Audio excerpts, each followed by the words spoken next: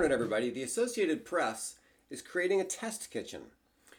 Brian Morrissey linked to an article by Mark Stenberg on Adweek about how the Associated Press is trying to diversify the revenue stream, just like every other publisher in the world. But in AP's case, they're coming from a different starting point. I'll put a link to the article below. They get 80% of their revenue from licensing, which is very high, and they only get 5% from advertising. They want to double their ad revenue.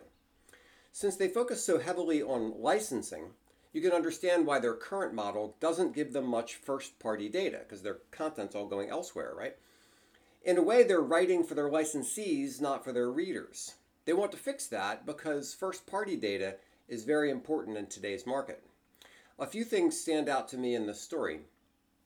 AP focuses on hard news, but Morrissey says advertisers often avoid hard news out of brand safety concerns. But they can still use news, that is, AP can still use news to drive traffic. They'll be live blogging breaking news for that reason. AP wants to emphasize direct media buys. Currently, they get roughly 85% of their ad inventory from programmatic, and they want to shift more towards direct buys. They're going to do more with photography and especially video, which has higher CPMs than photos.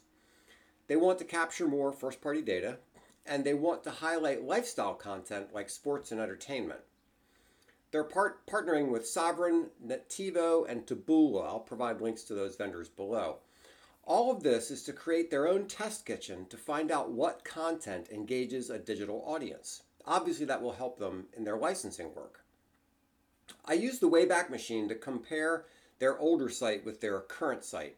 The major change I noticed is that they moved links to video content higher up on the page and included more video content. They also called out sports and entertainment content a little more obviously. I expected to see more promotions for e-newsletters. But I also expect this will be an ongoing mission and they'll adjust it as they go. It might be worthwhile to check in on their page, apnews.com, from time to time just to see what's going on over there. By the way, if you missed it, Matt Bailey and I had a great conversation on his podcast that he just posted yesterday.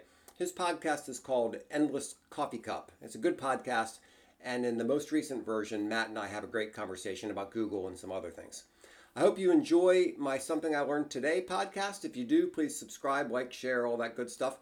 And as Ian Anderson once said, I'm available for consultation. So if you needed any help with anything, please give me a call. Thanks so much.